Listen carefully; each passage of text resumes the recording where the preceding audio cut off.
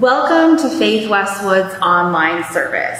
If you happen to be viewing us on Facebook, we encourage you to interact in the comment section. Let us know you're here, share any celebrations that you may have right now. If this is your first time with us, we would like to pray a special blessing that you will feel God's presence and love today. Today, during our service, we will have music and interview from Pastor Juan Carlos. We will celebrate what happened with Vacation Bible School this week. And Pastor Steve will continue the message on objections and obstacles of the Christian faith. Now, we encourage you to prepare your heart and your mind and your soul for worship.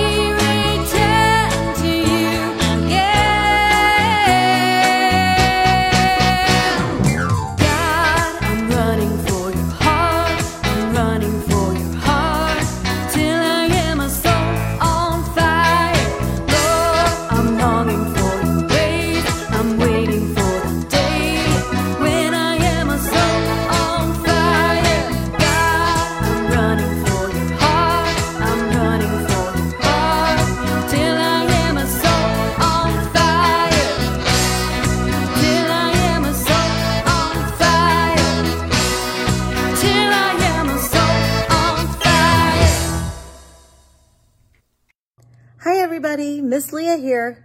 We had a great week at our Derailed VBS drive-through and food pantry donation event. It was so fun to see all of your smiling faces. We had 150 cars drive through. We had games, we had prizes, we even had a donut eating contest between Pete and Repeat and Pastor Steve and Trish. And that's because we knocked our goal of 1,500 items donated to the FaithWorks Pantry out of the park.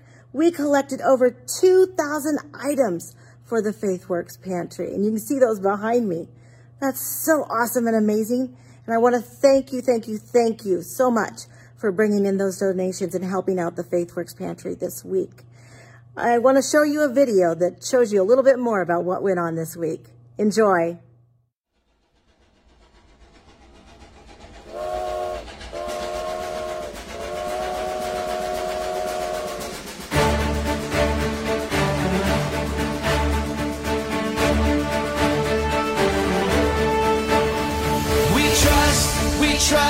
We trust in you, Jesus. You're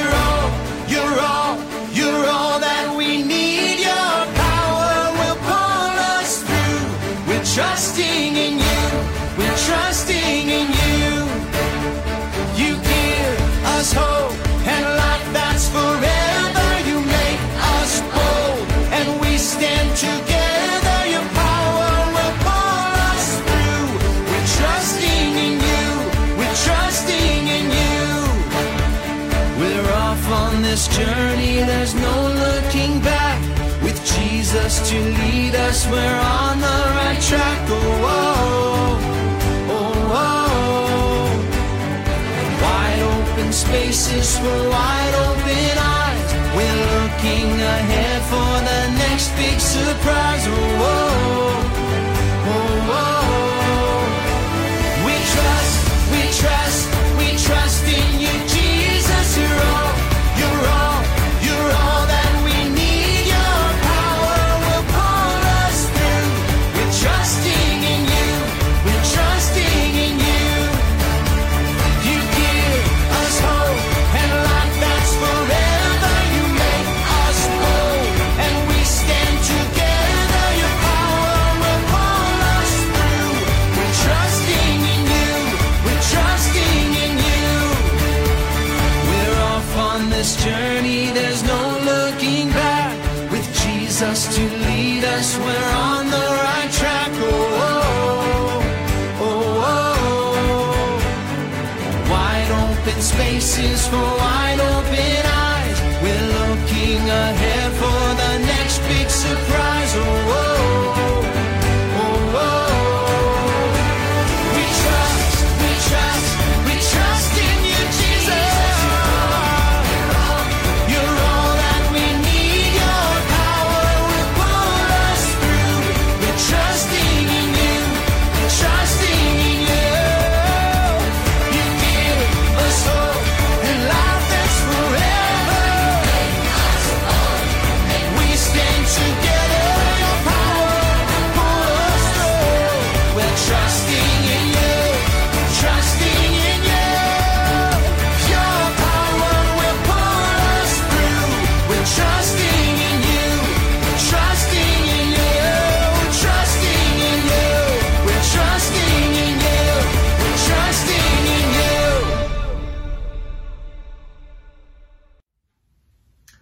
Our scripture this morning comes from 1 Corinthians chapter 1, verses 20 through 31.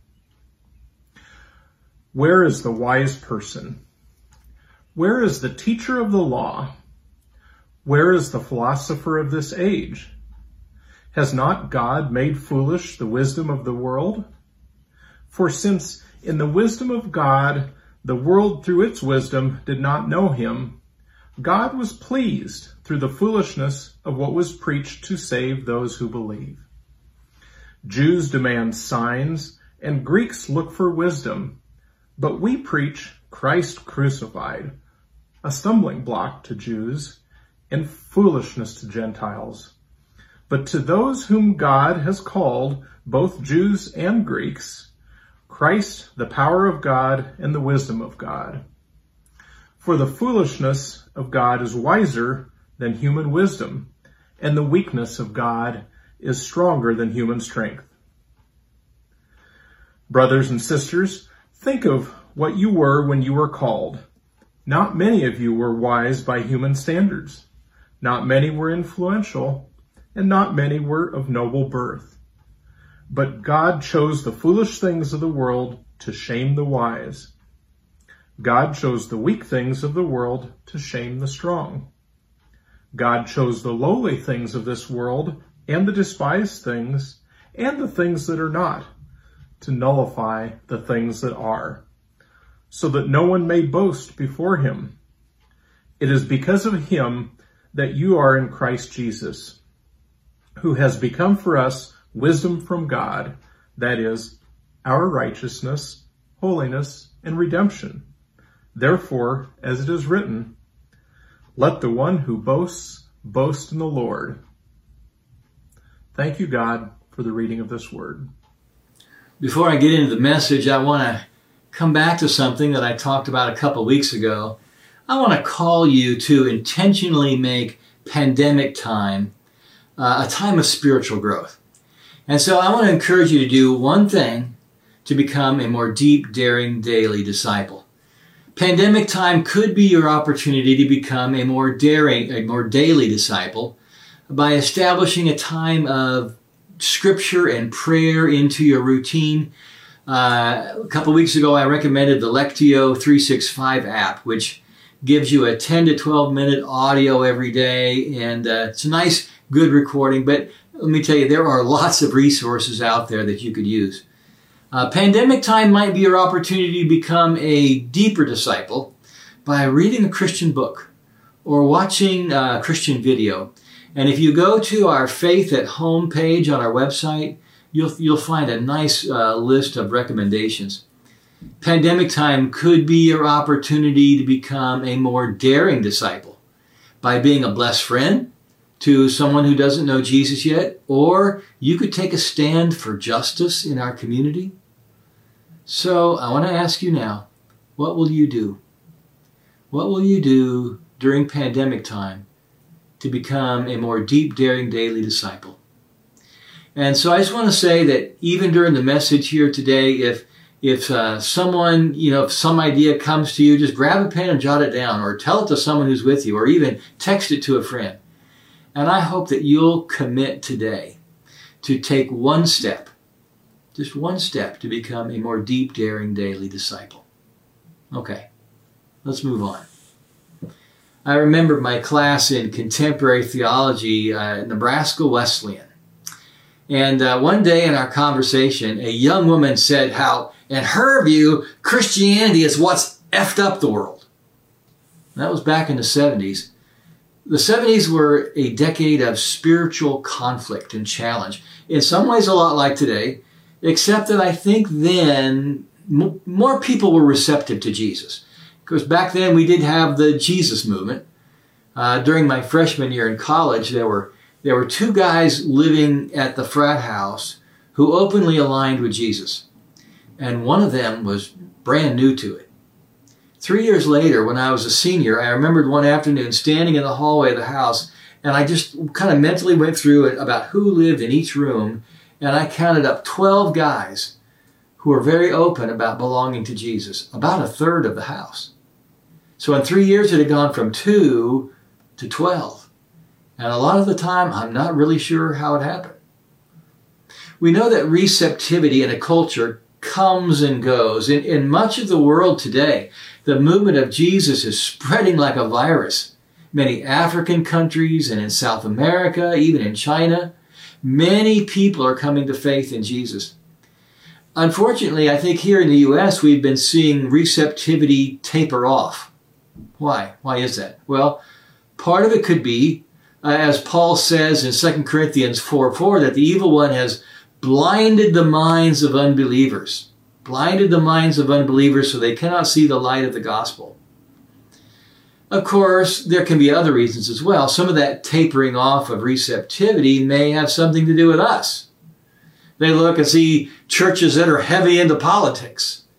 And some churches are more about serving themselves and not serving the community. And some churches apply a lot of pressure about giving money. And of course, there are Christians who appear so self-righteous and judgmental. And, you look at all those things, and it's no wonder that some people may not be interested. Today's message is part 2 of a series on objections and obstacles. Objections and obstacles. My goal is to address some tough questions about faith. And even if what we talk about today doesn't represent your objections, they probably are for someone you know. And I want to prepare you. I want you to help you to be so you're prepared to have healthy conversations with them. Today's question is this: how could I believe in such a lame faith? And there are a lot of reasons people have for calling Christianity a lame faith. And I'll deal with a few of them. In our scripture reading from the Apostle Paul's first letter to Jesus' people in Corinth, we find this in chapter 1, verses 22 and 23. Jews demand signs, and Greeks look for wisdom. But we preach Christ crucified, a stumbling block to Jews and foolishness to Gentiles. In the first century, many Jews and Gentiles saw Christianity as a lame faith. Jews wanted a Messiah like Moses who would dish out 10 plagues on the enemy and deliver them from the Romans. Instead, they get Jesus, who's killed by the Romans. I mean, who'd want to believe in him? The idea of a crucified Messiah, that's preposterous. And when Paul says the crucified Messiah is a stumbling block to the Jews, the word stumbling block also means that they're offended by the idea. They find it offensive. They're angry about it. The Greeks, on the other hand, were enamored with human wisdom and philosophy and great ideas. And for the Greeks, a big part of wisdom was the art of persuasive speech. It was about having impressive eloquence, superb skills at oratory. But you know, that's not what the gospel is about. At the beginning of chapter 2, Paul reminds these Greek Jesus followers, he says, I did not come with eloquence or human wisdom as I proclaimed to you the testimony about God. For I resolved to know nothing while I was with you except Jesus Christ and him crucified. And that's why for many Jews and Greeks, the message of Jesus seemed lame. It was either hated or laughed at. Now, some of them may change their minds if they see Jesus' people, see them exhibiting love and joy and peace and patience and kindness and humility, serving others. They may become curious and more receptive. One of the objections I hear a lot sounds like this. Well, whatever you believe is fine, but I have no use for organized religion. No use for organized religion. And you know, I can understand that. When you look at the history of the church, we've messed up a lot. And the number one historical reason people believe Christianity is lame is what? The Crusades. You know, I find it strange that so many Christian high schools have adopted the Crusaders as their team mascot. I mean, the Crusades is not an image we want to glorify. Medieval soldiers bearing swords and shields in the name of Jesus, traveling from Europe to the Middle East, singing, "Onward, Christian soldiers, marching off to war, with the cross of Jesus going on before." Some have assumed that knights from Europe went to the Holy Land to pillage and loot and force peaceful Muslims to become Christians. But that's not what happened. By then, there had been 450 years of conflict between Muslims and Christians, with Christians usually on the losing end. By the 11th century, Muslims were destroying sites in the Middle East considered holy by Christians and threatening to destroy more of them. And Muslims in other places were attacking and murdering Christians who were on their way to the Holy Land. And some of you have heard me quote Rodney Stark before, professor at Baylor University. He and other respected historians have given some greater clarity about the Crusades. He says the Crusaders were not motivated by money. In fact, the noble families in Europe financed and fought the campaign at great cost to themselves. Their motivation was spiritual, maybe misled, but it was spiritual. Crusading was considered an act of penance. And the Pope promised soldiers that by going on the Crusades, all their sins would be washed away. I expect that no Pope would say that today. So I'm not saying that the Crusades were a just cause. I'm just saying that there were abuses on both sides, a long history of conflict that had been going on. Still, the Crusaders you couldn't say that they represented Jesus very well. Anyway, here's my main point today, and history, I believe, has shown it to be true. The Church of Jesus Christ has shown remarkable capacity for both corruption and correction. Now, when I say church, I mean capital C church. All believers everywhere, all over the world. The Church of Jesus Christ has shown remarkable capacity for both corruption and correction. Here's an example: slavery. Back in the early days of colonization of the North America, white Christians in the southern U.S. Colonies enslaved black people from Africa and their descendants, and then it continued on when the U.S. became a nation. And these Christians even quoted the Bible doing it. But abolitionists was also a Christian movement, and they carried the day. So there was corruption and correction. Following the Civil War, Jim Crow laws kept southern states racially segregated and kept black Americans disenfranchised. And those laws were enforced until 1965. Many white Christians supported Jim Crow laws. But the most influential leader in the civil rights movement was a Christian minister by the name of Martin Luther King Jr.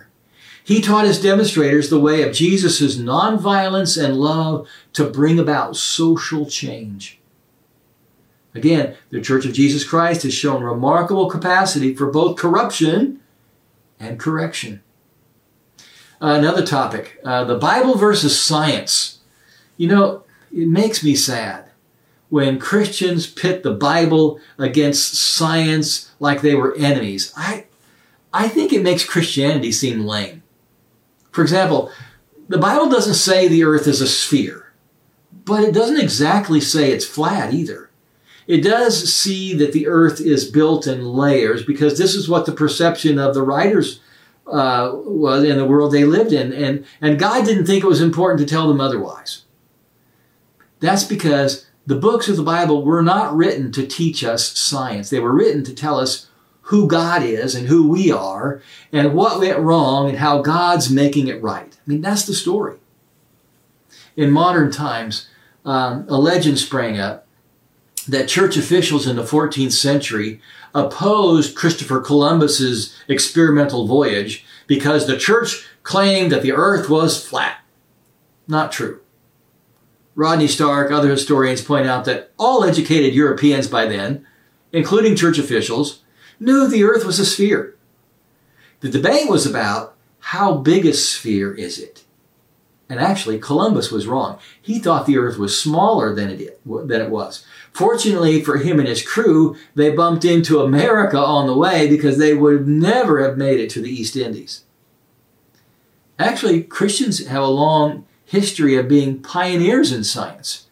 Copernicus was a mathematician and astronomer, but he also studied theology and may even have been ordained at one point. Copernicus's claim to fame is that he figured out that the sun was the center of the solar system. And when he did, you know, he was just taking the next logical step from Christians, scientists before him, because they'd already figured out that the earth rotated on its axis. They already figured out that space was a frictionless vacuum. They'd already figured out that the earth was smaller than the sun and larger than the moon. Copernicus then proposed that the planets were orbiting the sun, and he did the math to back it up. Later, it was Galileo who popularized the idea of a heliocentric solar system. And because he had a knack for antagonizing the Pope, he got in trouble for it. He was put on church trial for teaching heresy and forced to recant. It was a bad scene. Galileo was sentenced to house arrest for the rest of his life. You know, one thing that makes Christianity lame is when it gets power. Whenever Christianity gets too much power in terms of politics or money, it just invites corruption. We've seen it over and over. But as I said earlier, the Church of Jesus Christ has shown remarkable capacity for corruption and correction. Historians note that modern science grew out of a Christian worldview. Have you thought of that? Modern science grew out of a Christian worldview. Why? Because Christians believed in a rational God. That's why they expected to find consistent laws governing the material world. It was created by a rational God. Why else do you think that people see Christianity as lame? Back in April, I was sent some questions, and a couple of them were this. Why did God send his son to die on a cross? How cruel. Why didn't he just snap his fingers and remove our sins? Here's my reply. I sympathize with your questions. Who among us would send our child to die so cruelly? Christians have been searching for centuries to understand what happened on the cross and why. But we must not see it as our Heavenly Father punishing and killing his son. That never appears in the Bible. John 3:16 does not say God was so angry with the world that he punished and killed his one and only son. No. It says God loved the world that he gave his one and only son. Jesus' death is God's self-sacrifice. You hear that? Jesus' death is God's self-sacrifice. And personally, I cannot make sense of the cross without that. Your question implies that an all-powerful God could have come up with some other solution for sin that could have avoided Jesus' death. That, by the way, is an objection shared by our Muslim friends and neighbors. They see forgiveness as a simple act of God with no atoning work required. In the Bible, the word atone means becoming at one. That's kind of how the English word came to be. It means reconciling a severed relationship. The Bible sees sin as rebellion. Sin is a mutiny that separates us from God. Atonement bridges that separation. It's a forgiveness that costs something of the forgiver. For example, if I owe you $5,000 and you forgive my debt, your act of forgiveness has cost you something, right? 5G. Here's another analogy. If you found out that I had spoken hurtful lies about you, it's going to damage our relationship, our friendship. But if you reach out to me and open the door to renew that friendship, your act of mercy will cost you something. It will cost you the opportunity to give me the justice I deserve. It will cost you your right to stay angry with me for what I've done. How much did forgiving our rebellious sin cost God? Well, only God knew that. And we discovered that it cost him his self-sacrifice on the cross. And the reason that we Christians now see the cross as a positive symbol is that it tells us how much God loves us. It tells us how far God will go, how much he will give of himself to forgive us and restore that relationship. Now, Jesus' death at the hands of humanity, that was cruel. But as a gift of God's sacrificial love, it was beautiful. That's why Paul says, to those whom God has called, both Jews and Greeks, Christ, including his death, is the power of God and the wisdom of God. He is just what the Jews and the Gentiles deep down are seeking. I want to end the message with a time of guided prayer. You might want to close your eyes or look out a window or gaze at the image on the screen. I'll lead us through a few short prayers and then I'll pause in between so you can make these prayers your own. Let's pray. I invite you to slow down, breathe slowly, and bring your scattered self into the presence of God.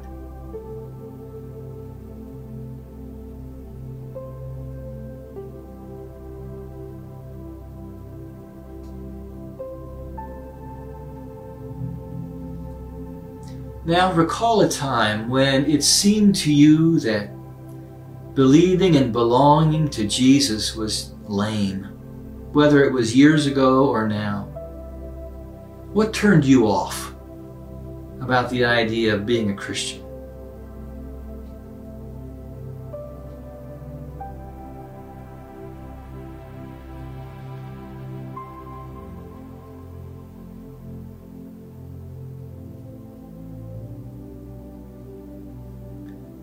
If you've become receptive to Jesus since then, recall how that happened. Who and what did God use? Take a moment to name them and thank God for them.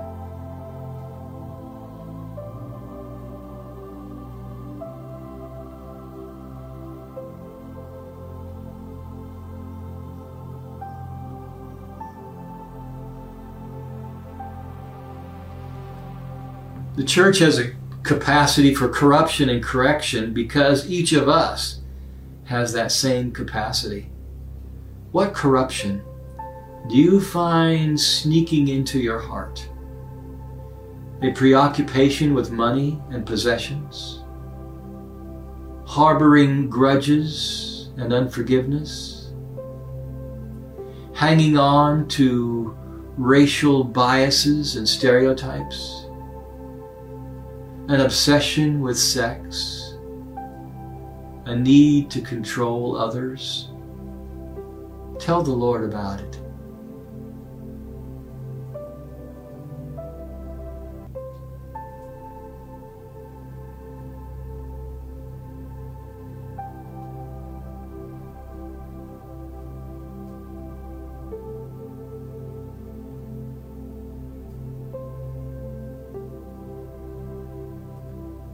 Now ask for His healing power to correct your course and put you on a better path. Ask Him who you can talk to, who you can trust to talk to about this corruption in your heart.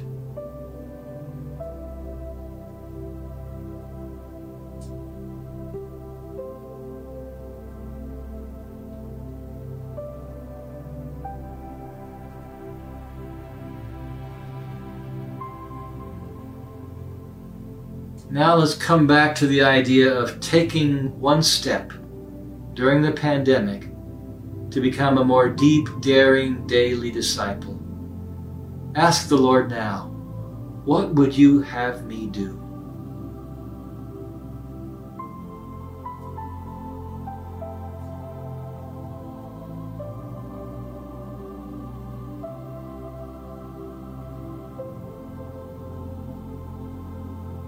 And all God's people said, Amen.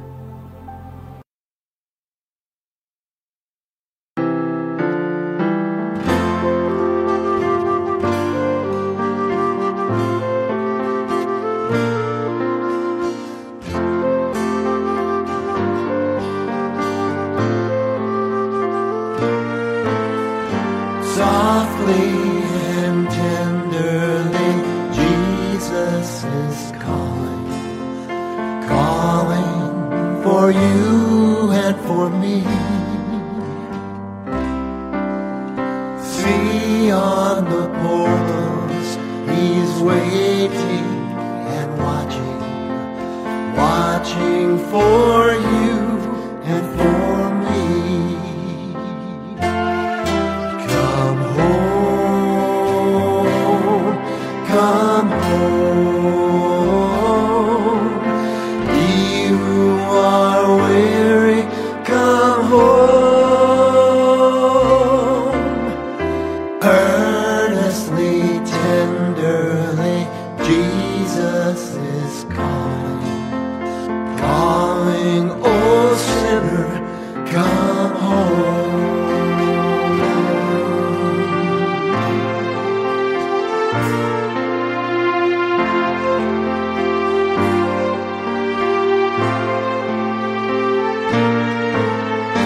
Oh, for the wonderful love He has promised for you and for me. Though we have sinned, He has mercy and pardon for you and for me. Come home, come home. Ye who are weary, come home. Earnestly, tenderly, Jesus is calling, calling, oh sinner, come home. Calling, oh sinner, come home.